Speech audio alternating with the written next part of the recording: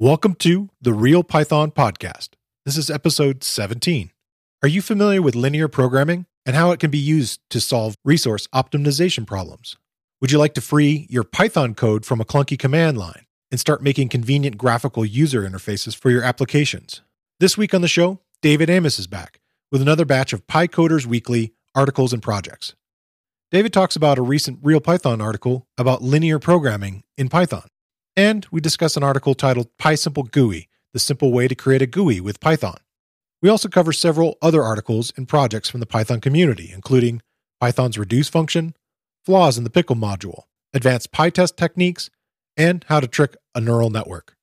All right, let's get started.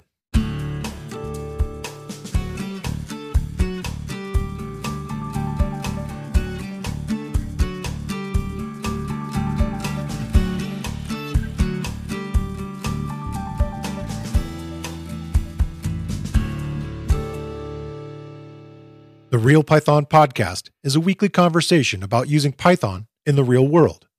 My name is Christopher Bailey, your host. Each week, we feature interviews with experts in the community and discussions about the topics, articles, and courses found at realpython.com. After the podcast, join us and learn real-world Python skills with a community of experts at realpython.com. Hey, David. Welcome back. Hey, thanks. All right. So you ready to dive into some more articles here? I am. I think I'll start off today. Okay. I want to talk about a Real Python article. It's from Leo Donis about Python's reduce function called Python Reduce from Functional to Pythonic Style. Is talking about how the reduce function, in some ways, a bit of a holdover from the Python 2 days. Meanwhile, Python has moved on and has added a whole set of functions that are not only like simpler and more Pythonic, quote unquote, looking ways of doing these types of functional things. This reduce has sort of stayed here the whole time, which is kind of interesting. And it goes into very common things that you might have learned how to do and reduce, like simple sort of summing or creating products, or even comparison kinds of things like finding the minimum and maximum. And those have kind of become almost built-in functions that are so much faster. It goes into the end of the article, goes much deeper into showing you actually with time it, and it's dramatic, the difference going from, it was like 18 seconds down to around a second. Yeah. Which is pretty amazing for something like summing. And then also, it talks about other nice kind of keywords of like all or any. Yeah. Doing those Boolean types of operations where not only are written that sort of really fast optimized C level, but they also have exits, meaning that if in the case of something like all, where you're looking and kind of doing this sort of and type of operation, are all of these things, is this and this and this and this all either true or false or whatever. In the case of the and function, it actually will exit out immediately if it finds one that isn't, which is so much smarter than it going through the entire, in the case of a data frame or a huge iterable or what have you. Right. And it kind of goes back into some of the stuff that I talked about in the previous episode with Hannah about working inside of pandas, and that Python again has thought of ways to make it like a little bit smoother and a lot faster and more optimized. And any's another one that's like that. It's sort of that or statement. And again, it would be nice if there's one example, then that would just exit out right away. But it's a very good article. I think it's really well written, and it really goes into all the different ways to look at it, not only with reduce, using like a standard style function, but using it with a lambda and all the other kinds of functions inside of there. And I think it's kind of one of those things that maybe help you think if you're still wondering if that's something you should be using or where it's useful to still use it, and all the options that are around, hopefully making your code a little bit more Pythonic. Yeah. Yeah, it is. It's a really interesting article. And I mean, there's this whole, debate around the whole like map filter reduce thing and whether or not you should use it as opposed to say things like list comprehension or something, which you can achieve similar results. Right. It's a tool, and there are times when it might make sense to use that tool. Yeah. And it's good to know how it works. There's something about functional programming that I find really attractive. Okay.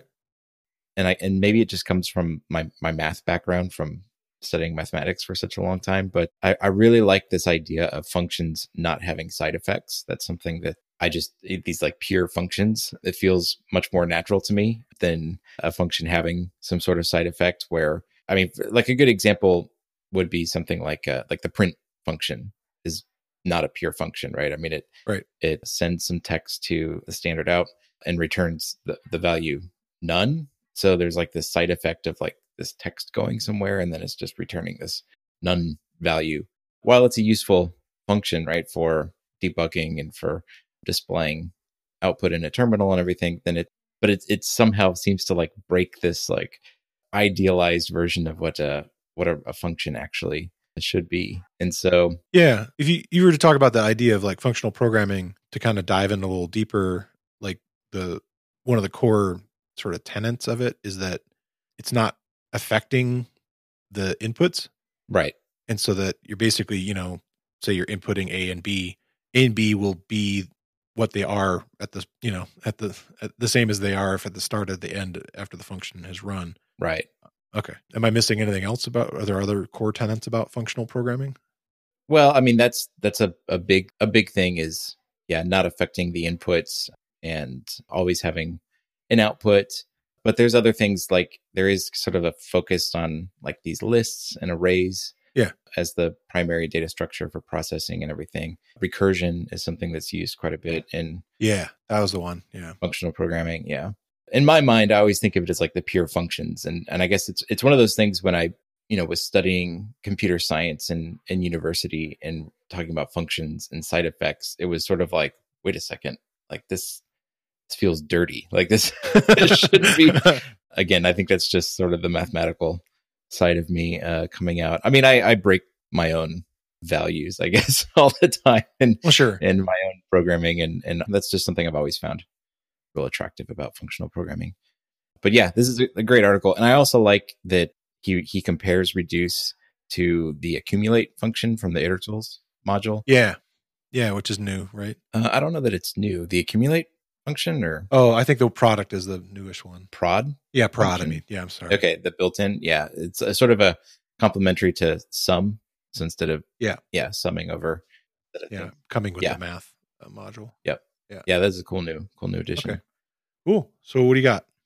So speaking of math, I guess it's a good segue into my article. I've got one from Mirko on the Real Python team. And Mirko, next time we chat, I need to learn how to pronounce your last name. I'm not going to attempt it right now, but I hope to learn. So in the future, I can correctly pronounce it because we will probably feature more of his articles.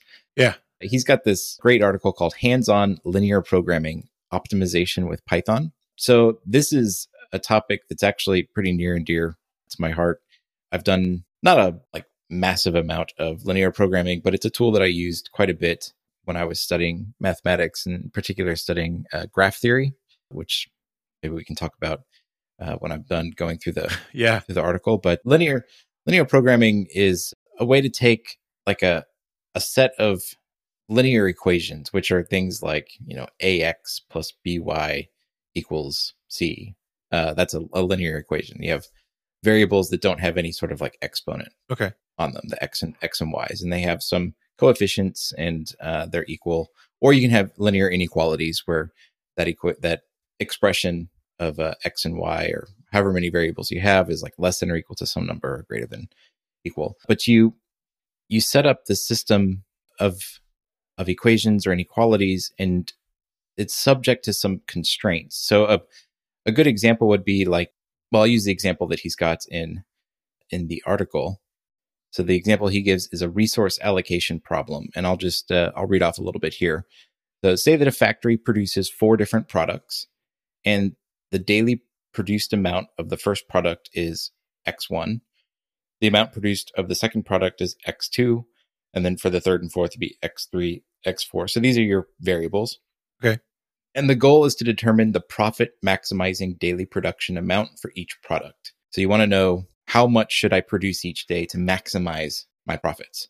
But there's some constraints. And so the constraints are, for example, what the profit for each unit of each product is. So like maybe product 1 has a profit of $20 for each unit when you sell it. Product 2 has $12, product 3, 40, product 4, 25. These are just some arbitrary values. And you know that you can only produce so many units like in total each day, right? I mean, because you only have so many people that work for you, you have so much capacity. So let's say maybe that's 50. And then each product has raw materials that are consumed when you produce that product. So you have a couple different raw materials that are used in each to produce all 4 different products, and they vary in how much amount, any, the amounts that you need for each product. So you have this giant system of linear equations and these constraints and everything. And the idea is I want to find out how, knowing all the things that I do about this, can I figure out how much of each product I should produce every day to maximize my profit? So this is an optimization problem that can be solved with linear programming. Mirko goes on to describe a couple of different ways that you can approach solving these kinds of problems using the SciPy library, and also one called Pulp, or PULP, which I spent a little bit of time trying to figure out what the U in Pulp means, and I couldn't figure it out. I mean, I think LP is for linear programming. PU, I'm not sure. Python. It's probably Python, and they just like added a vowel to be able to pronounce it. Yeah, I'm not sure. Yeah, that's probably the yeah. But he goes through solving the same problem using these 2 different not methods, but 2 different libraries. So in SciPy, and there's some differences. So that are kind of interesting. In SciPy, it's like a function called linprog, the linprog function, and you pass to it. You have to, do some setup. You have to, and it's all like lists or list of lists to define like the different coefficients in these equations and the different values that they're supposed to be equal to, and all your constraints. So you set up all these lists and matrices, and you pass them in as arguments to this linprog function, and then it returns an object that has different information about the solution to the problem in it. So you get like the values of which you're looking for, assuming the problem can be solved. Not all linear programming problems are what we call feasible or have feasible solutions.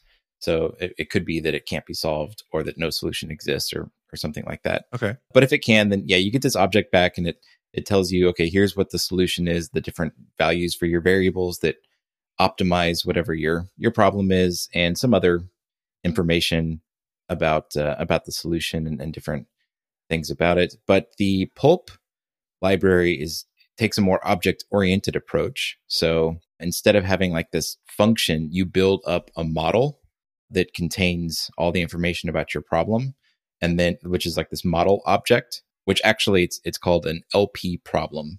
That's the class name for these objects, LP problem object. Okay. And you build it up and provide it with everything, and then you call the solve method, and it will attempt to solve the problem for you. And then once it's solved, it assigns like some new attributes and stuff on the model object containing the output of the problem. So kind of 2 different approaches to doing that. One is, I guess, more not necessarily functional approach, but using just a function, and the other is a more object-oriented approach. So both approaches, SciPy and Pulp, and there are other ones, none of these are actually doing anything in pure Python other than assigning values and stuff like that. Linear optimization requires much more speed and than Python could give, just pure Python by itself. So they're all calling these lower level C and C++ libraries that are doing all the heavy lifting for you and communicating with that. So he goes into some detail of what those libraries are and different options. And you can, for example, if you have a preferred solver, that's what these things are called, that you like to use, you can define and tell Pulp, like, I want to use this one instead of maybe the default one, and things like that. So there's definitely some customization that you can do there.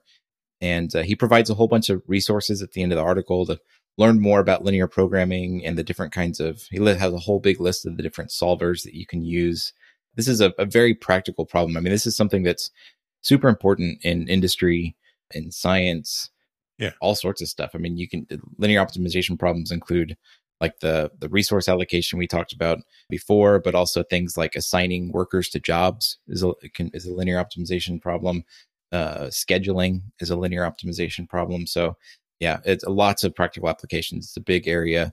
If you've ever heard of like operations research, it's used quite a bit in that field. Yeah. So my next one is from Ned Batchelder, and it's called Pickle's 9 Flaws. And if you're not familiar with it, Pickle is a module in Python that is like a convenient way to serialize or deserialize objects. And if you're not familiar with Pickle in general, we have a real good Real Python article on it. And it actually covers a couple of these things that are in this article also.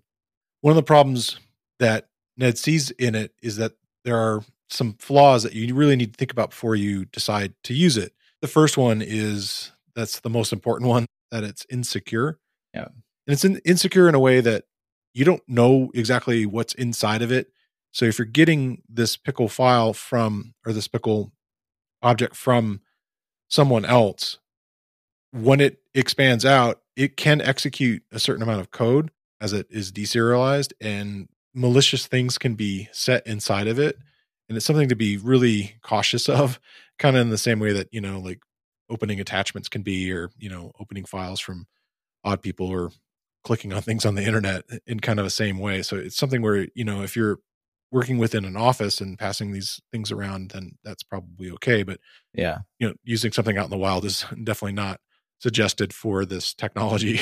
Yeah. In the Python docs on the pickle module, right at the top, there's a big giant pink box that says, warning, the pickle module is not secure, only unpickled data you trust. So yeah, it's a well-known issue with pickle. Yeah. They store the structure of your objects. And so old pickles still look like old code. Yeah. And so it's kind of a bit of a time capsule as far as your programming. If you've moved forward and maybe changed things about, structures, especially like object structures and stuff like that, the pickle is not going to be updated that way. Right. Yeah. So something to pay attention to. They're implicit. It has to do with like, the types of objects that are putting into it. If you're working with date times, and you want them to be formatted differently, you don't really get a choice. They're going to be date times. It over serializes things. Again, it's partly because they're implicit, that they serialize everything inside your objects, even the data that you maybe didn't want to serialize. Right. Yeah.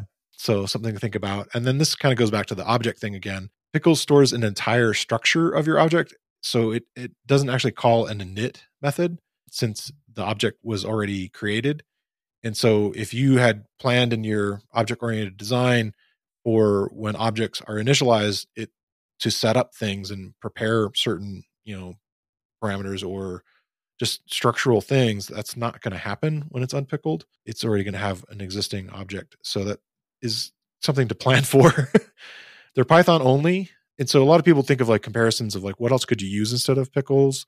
Like JSON is, I think, of the most popular one as far as like a serialized object. Yeah. For, sending and receiving data. And of course that works across, even though it is JavaScript object notation, it's very popular in almost every language that I can think of. So yeah, especially the web. They're unreadable. It's a binary data stream. So it's not something that you can kind of do any kind of inspection and see kind of what's in it without, unpickling it. And they're slow. And so that's one of the other main things to think about. There are some recent optimizations, and in the comments on the article, somebody talks about, well, it's, this is a little faster now. And generally compared to many other serialization techniques, it can be considered a little bit slow. If you want to learn more about the technology, or you're in an environment that's using them and you want to learn more about it, again, we have an article that came out in April, a good article to learn a little bit more about pickling from, is it David? Oh, Master Mateo. I think that's how you, yeah. Mm-hmm. Yeah. So again, something to learn. And again, there's a lot of the warnings there. Yeah. And in that one, he talks about a thing called dill, kind of going a little further on the metaphor. Right. Yeah. Which is about helping a little bit with the functions and serializing a little more pieces of information if you need it. So, some things to be paying attention to if you're interested in using that technology for serialization. And I know of some of the data science areas I was working with, they were using inside some of the Jupyter notebooks. Most of the work I've done has been kind of web-based, and so I've mostly done stuff around JSON.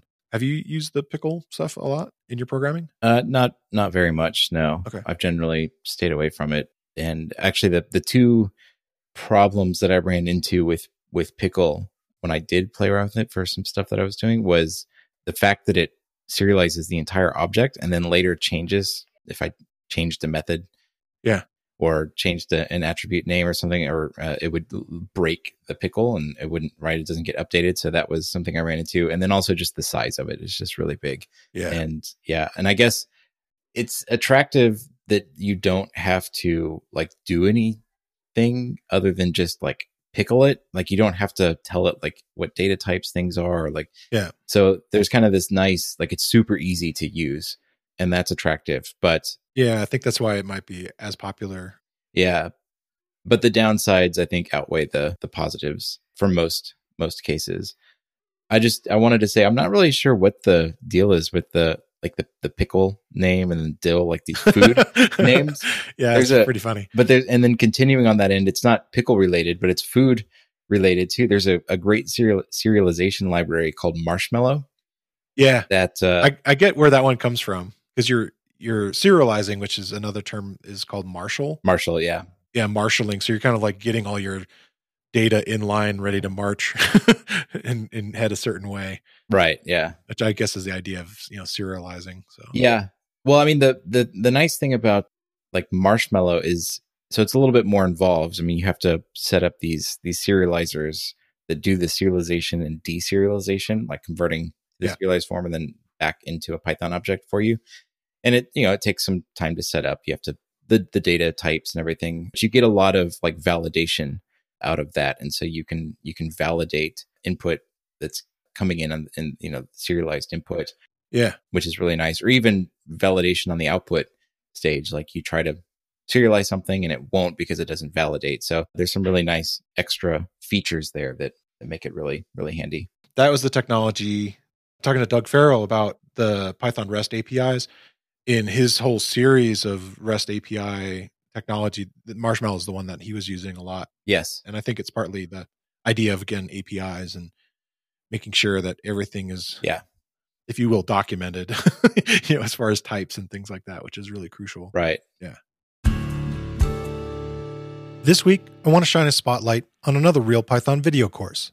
It's about a useful built-in Python tool for creating iterators and solving common programming problems like creating dictionaries. It's titled Parallel Iteration with Python's Zip function. The course is based on a Real Python article by Leodanis Pozo Ramos. In the course, instructor Liam Pulsifer takes you through how to use the Python zip function for parallel iteration, how zip works in both Python 3 and Python 2, how to loop over multiple iterables, and perform different actions on their items in parallel, and how to create dictionaries on the fly using zip. I think it's a worthy investment of your time to understand this powerful tool for creating iterators in Python. And like most of the video courses on Real Python, the course is broken down into easily consumable sections, and you get code examples for the techniques shown. Check out the video course. You can find a link in the show notes, or you can find it using the newly enhanced search tool on realpython.com. All right, what you got next? Next one I've got is an article from Martin Winkle called Advanced PyTest Techniques I Learned While Contributing to Pandas. PyTest is one of my favorite Python packages. It's definitely my favorite package for testing. But overall, I just think it's a really cool package and it's just amazing. Yeah. From someone who originally learned about unit testing in at university, taking a Java class and using like the whole JUnit framework and everything, and then coming to Python and learning about unit test and all this. When I discovered PyTest, I was like, oh man, this is so much easier, so much nicer. It's it's really just a joy to work with when you're doing testing. So that's great. Martin talks about a few different, I guess, more advanced techniques. So if you're not familiar with PyTest, some of this may not make sense. And I got to say, if you haven't learned about PyTest, we've got a couple good articles on Real Python about that. Yeah, we have a video course on it. And then I talked to, I think one of the big ones is the whole getting started with testing. Yes, from Anthony Shaw. Yeah, and we had him on the show not too long ago, talking a lot about it. Yes. So yeah, Yeah. it's a great tool. Yeah. So we've got the course test-driven development with PyTest, which is a good course there. Yeah. Yep. And effective Python testing with PyTest, and yeah, all sorts of. We've got quite a few on the site. So these are some more advanced techniques, and I'll just go through and mention the ones that he talks about. So the first one is parameterizing your fixtures. And I guess to sort of set the stage for this, one of the like hallmark features of PyTest is parameterization of your tests. So if you have a test function, you can actually set up a parameterization that takes like you can think of it as like sort of taking a list of the inputs you want to feed into that test case, and it'll just automatically go through and feed those inputs in and run the function on those as like its own individual test case. So it's a way to only have to write the function once and then test it with a bunch of different inputs, instead of having a whole bunch of different test cases that you have to write that all have very similar code. You're just sort of changing the inputs. So this is a really powerful feature. But going a step further, you can parameterize what's known as fixtures. So a test fixture is like a piece of data that can get passed to a test as for some sort of like input. So it's actually a function that you define, and there's a little decorator called pytest fixture decorator that says, okay, this function is a fixture. And then when you pass that function by name into a test case, it'll call that function and use the return value in the test. So it allows you to sort of separate like the data from your test cases. But these fixtures, so if you want to say, maybe you have a test that wants to, this is the example he gives. This is a really simple example using pandas. And you have a test that you want to, let me back up a little bit. Pandas has a whole bunch of different kinds of indices, right? You've got like a Unicode index, string index, date index, time delta index, and I mean, just you have a whole multitude of different kinds of indices. You want to test that each of these different, I guess, subclasses are like, test that each of these things are a subclass of like the index class or are an index. So how would you go about doing that? Well, you could write a whole bunch of separate test cases that go through and just test each one. But now you have, I don't know, a dozen or 15 test cases that you have to maintain with all very similar code. The solution that Martin proposes is creating a fixture function that uses a dictionary to contain all the different kinds of indices that you could have in pandas, and parameterize this function so that when it gets passed into a test case as a single fixture, it'll go through and run that test case on all the different items in this dictionary. This is a really nice way to keep your data separate from your test cases, but also not have to have a whole bunch of duplication in your test code. So yeah, really cool technique. And then when you combine fixture parameterization with test parameterization, you can get into, I mean, like really powerful stuff where you've got like a testing matrix, basically, where you're testing a whole wide array of different cases with just a single test function, which is super cool. So that's a neat concept. The next one he talks about is setting IDs in parameterizations. So when you run PyTest, you get some output that shows you like what tests have run and whether or not they passed or failed. And if you run it in like a verbose mode, it'll show you it kind of works, it kind of doesn't. It'll show you like the inputs for that particular test case, but it auto generates the names for those inputs. So I think it defaults to like either the string or the repr for whatever object is the input. And so sometimes that's helpful, sometimes it's not. So by setting IDs in your parameterizations, you can customize what that output will be in your test output and make a lot more friendlier output for people that are looking at the test as they get executed. So that's a cool. Yeah. Or even yourself. Well, if you're running it later. Yeah. Absolutely. The next trick he talks about is calling skip or exfail inside of a test. And so this was something it never even occurred to me that you would do this. PyTest has this decorator that you can set on a test function that'll tell it to like skip it or tell it that this function is expected to fail. Like this is a case in which, so if the test case fails, that should actually be a like success. Does that make sense? Sure. That's what the exfail is, expected to fail. Okay. So normally you would use these as a decorator, but it turns out that you can actually call those inside of a test function, like based on some condition. And so then it'll just skip it, but it might run. So for example, if you have a parameterized test, but you need it to skip for certain kinds of the certain parameters, then you could skip based on those. So he does have a note here which says, okay, it's great that this is possible, but the downside is that it may affect the performance of your test. Like it may slow down your test because the test suite has to do all this work to actually set up the test function and set it up for running. So if you have a decorator that just says skip this entire function, it'll never even get set up. But if you call the skip or exfail inside of, well, I guess that mainly applies to a skip. If you call it inside of the function, then it goes ahead and does all that setup work. So you kind of have to like make sure you really are using it when you should. And maybe it makes more sense to use it as the decorator instead. Another really cool feature that I'd never heard of was indirect parameterization.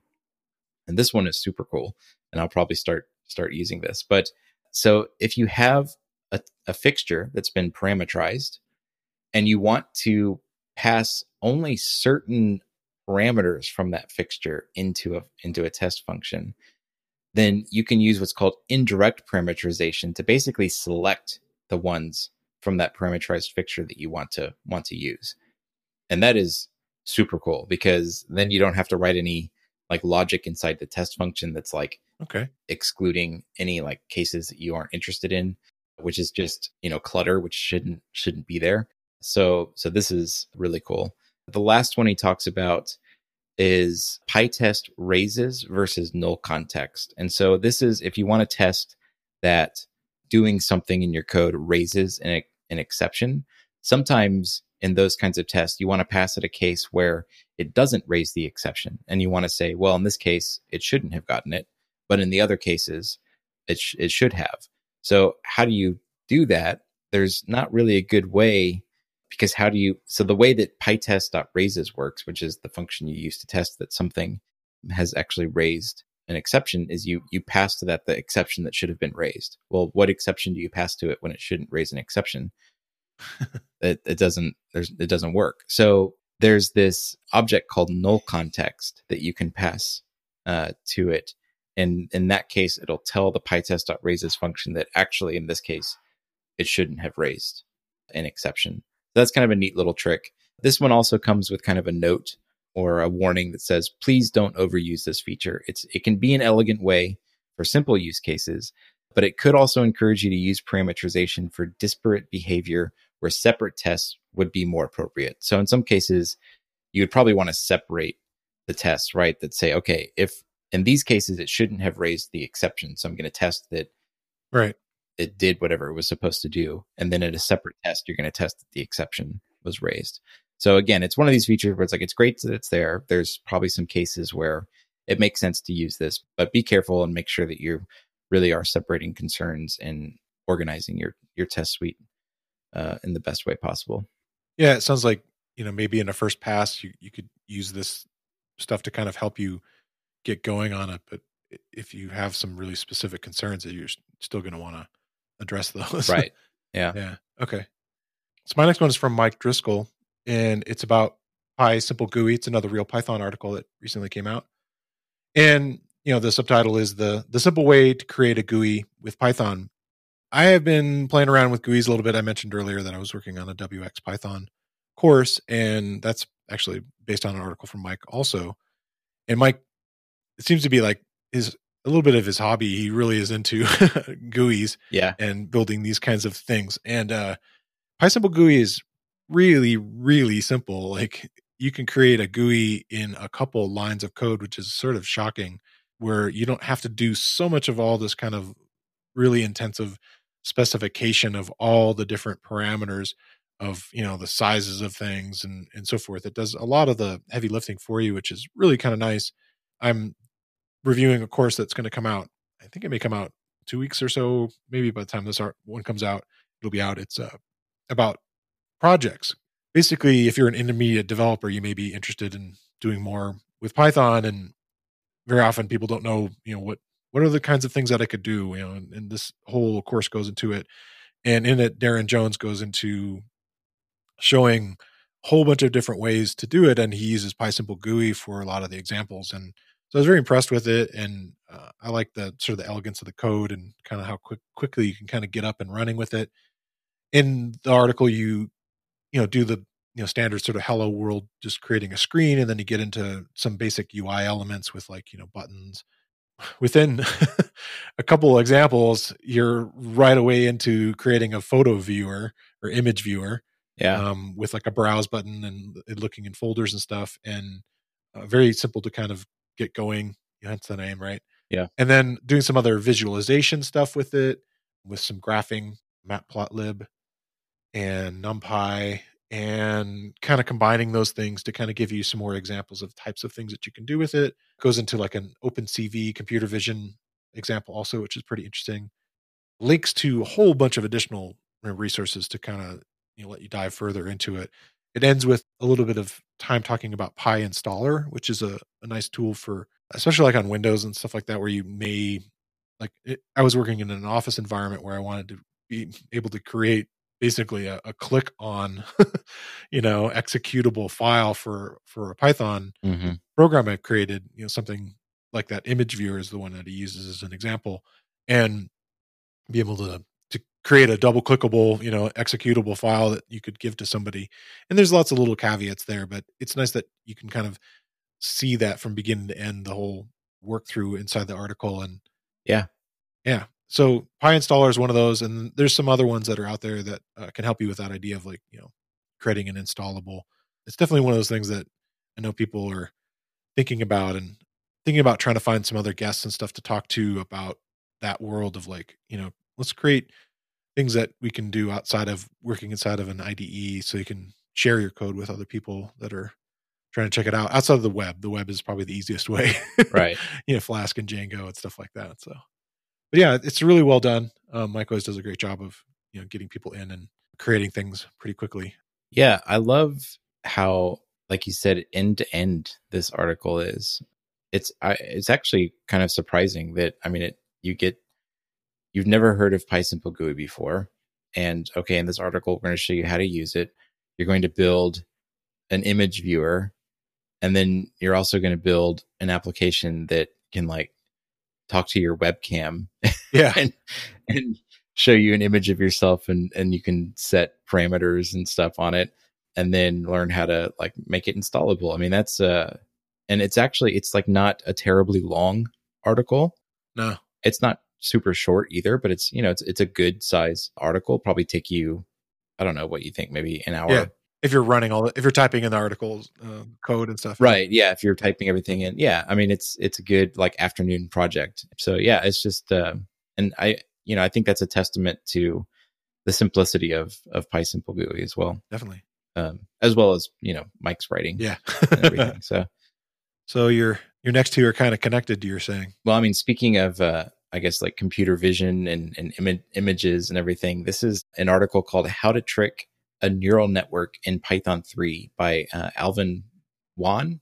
And this is from the Digital Ocean blog, which they've got a bunch of cool stuff that you can check out on their blog. But this is about fooling a neural network that has been trained to recognize images, and how you could fool it into incorrectly recognizing an image of something. So you've got this neural network that's classifying images of animals. Okay. The example that he gives is you've got a picture of a corgi, Okay. and when you pass it into, which are awesome dogs. Yeah. And every time I see a picture of a corgi, there was this like video that was viral for a little while of like this corgi doing like a belly flop into a lake or something, and that just always pops into my mind. It just can't help but laugh when you see corgis. But anyways, so you feed this image into the classifier, and it comes back and says, hey, that is an image of a corgi. Yeah. And it actually identifies not just that it's a dog, but it actually identifies the breed and everything. But it can also do lots of different other kinds of animals. So in this tutorial, you learn how to apply, you take the image and you load it into Python as like an array of numbers, like a NumPy array. And you apply a simple transformation, which they call perturbation, to the image, which changes some of the values in a slight way. It perturbs it. It perturbs it, yeah.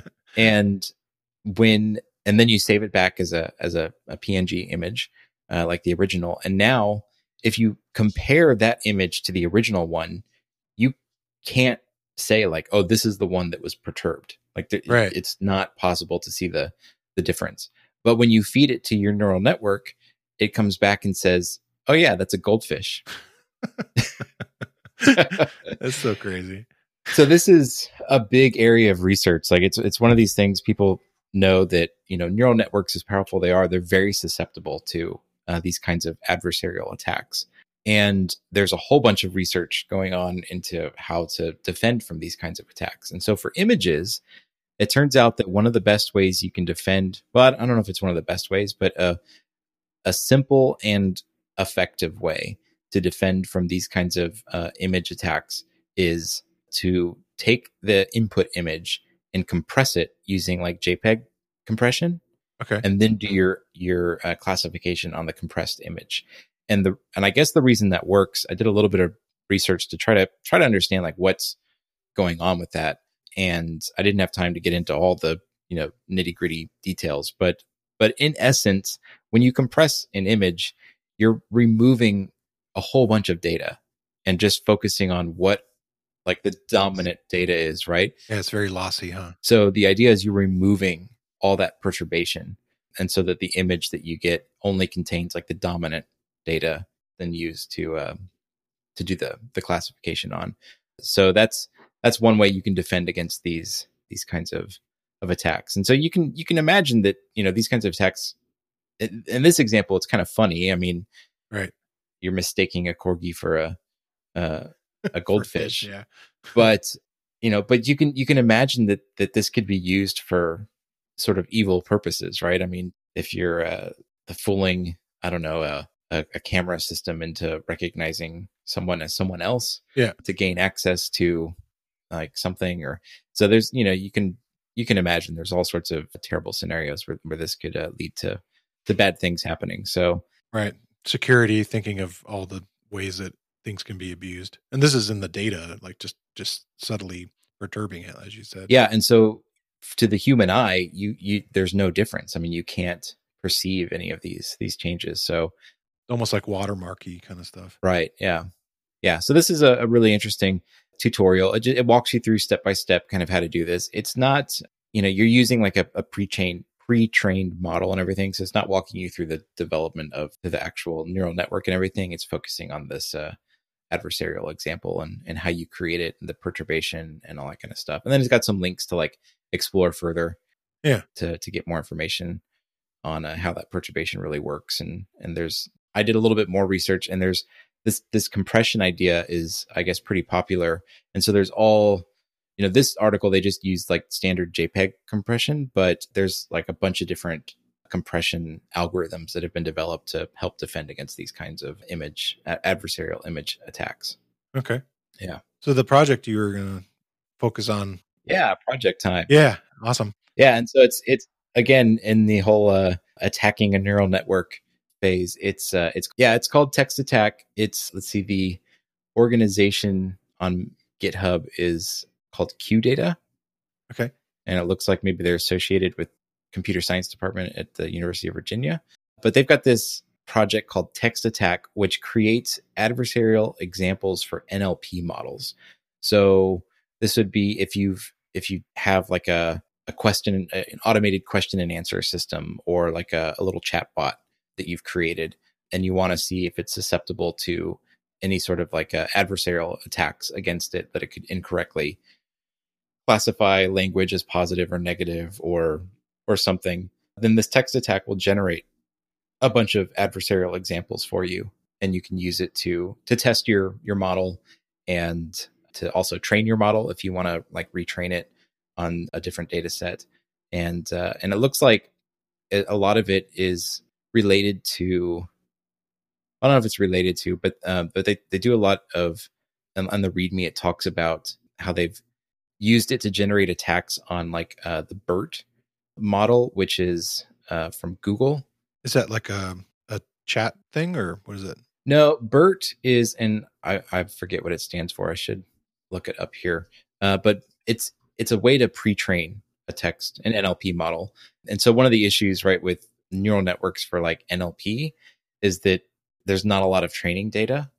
I mean, depending on what your goal is with the neural network, but it could take a really long time. Like if you were wanting to create a self-contained speech recognition Sure. thing that you're going to run on like a server in your house, well, where do you get the training data, right? I mean, Yeah, the huge chunk of data. Yeah, you're going to spend all that time just training it yourself. It's going to take years, maybe, right? I mean, right. If it's just you, yeah, exactly. Yeah. So, I mean, BERT is a way to provide pre-trained models. Okay. When you don't have that data available. This text attack has been used to expose like some attacks on that and other models. Yeah, it's kind of a neat tool. So if you're into NLP and want to check that you've got like a chatbot or something or some other system you've developed and want to see if it's susceptible, then you can very easily test it with this text attack. Oh, cool. Yeah. Yeah. So my project is following the security and thinking ahead. It's on GitHub.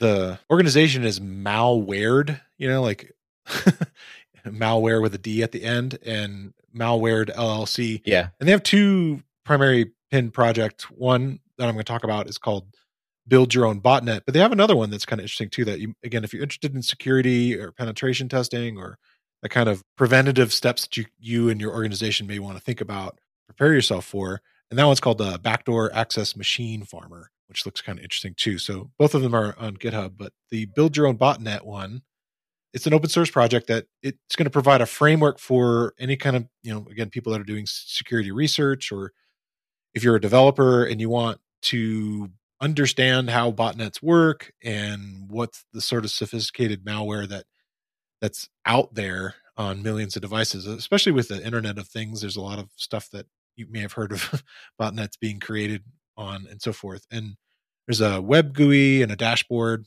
Inside of it, there's everything from modules for keylogging and screenshots, webcam, encryption stuff. And it's a pretty elaborate project that kind of goes into all these different things, stuff that you need to think about. Even there's a module about iCloud and checking for, people that are logged in to that, which is pretty interesting. Yeah. I've had multiple people ask me questions about bringing somebody on about security, and I'm still trying to find the perfect guest for that. So I will keep looking. But if you're interested in the topic of security and Python and using it for things like penetration testing and, making sure your projects are secure, I think this is a really great project to kind of look at. Yeah. I feel like whenever we share these kinds of things, we should always, and there's a big disclaimer on the top of the README that says, look, this project should only be used for authorized testing and educational purposes. Right. Exactly. It kind of goes, there's this greater discussion of, it's good that this stuff is in the open. Right. And the more that this is available, the better we can build like more robust and more resilient software, because we have these tools to help us understand how it's susceptible to attacks. But, these things can be used for destructive purposes. So yeah, hence malwared. Yeah. Yeah, exactly. Definitely. So if you use this for like some sort of like DDoS attack on someone, yeah, you're a bad person. And we never told you about it. You didn't get the information from us. It was on the web. Yeah. We told you to use it for good. That's right. Yeah.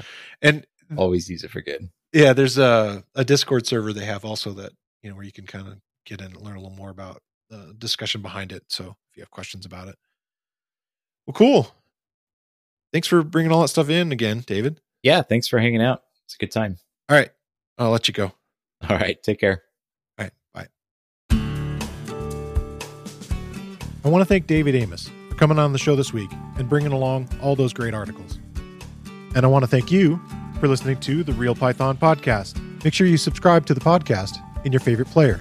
And if you like the show, leave us a 5-star rating and a review. You can find show notes with links to all the topics we spoke about inside your podcast player or at realpython.com/podcast. And while you're there, you can leave us a question or a topic idea. I've been your host, Christopher Bailey, and look forward to talking to you soon.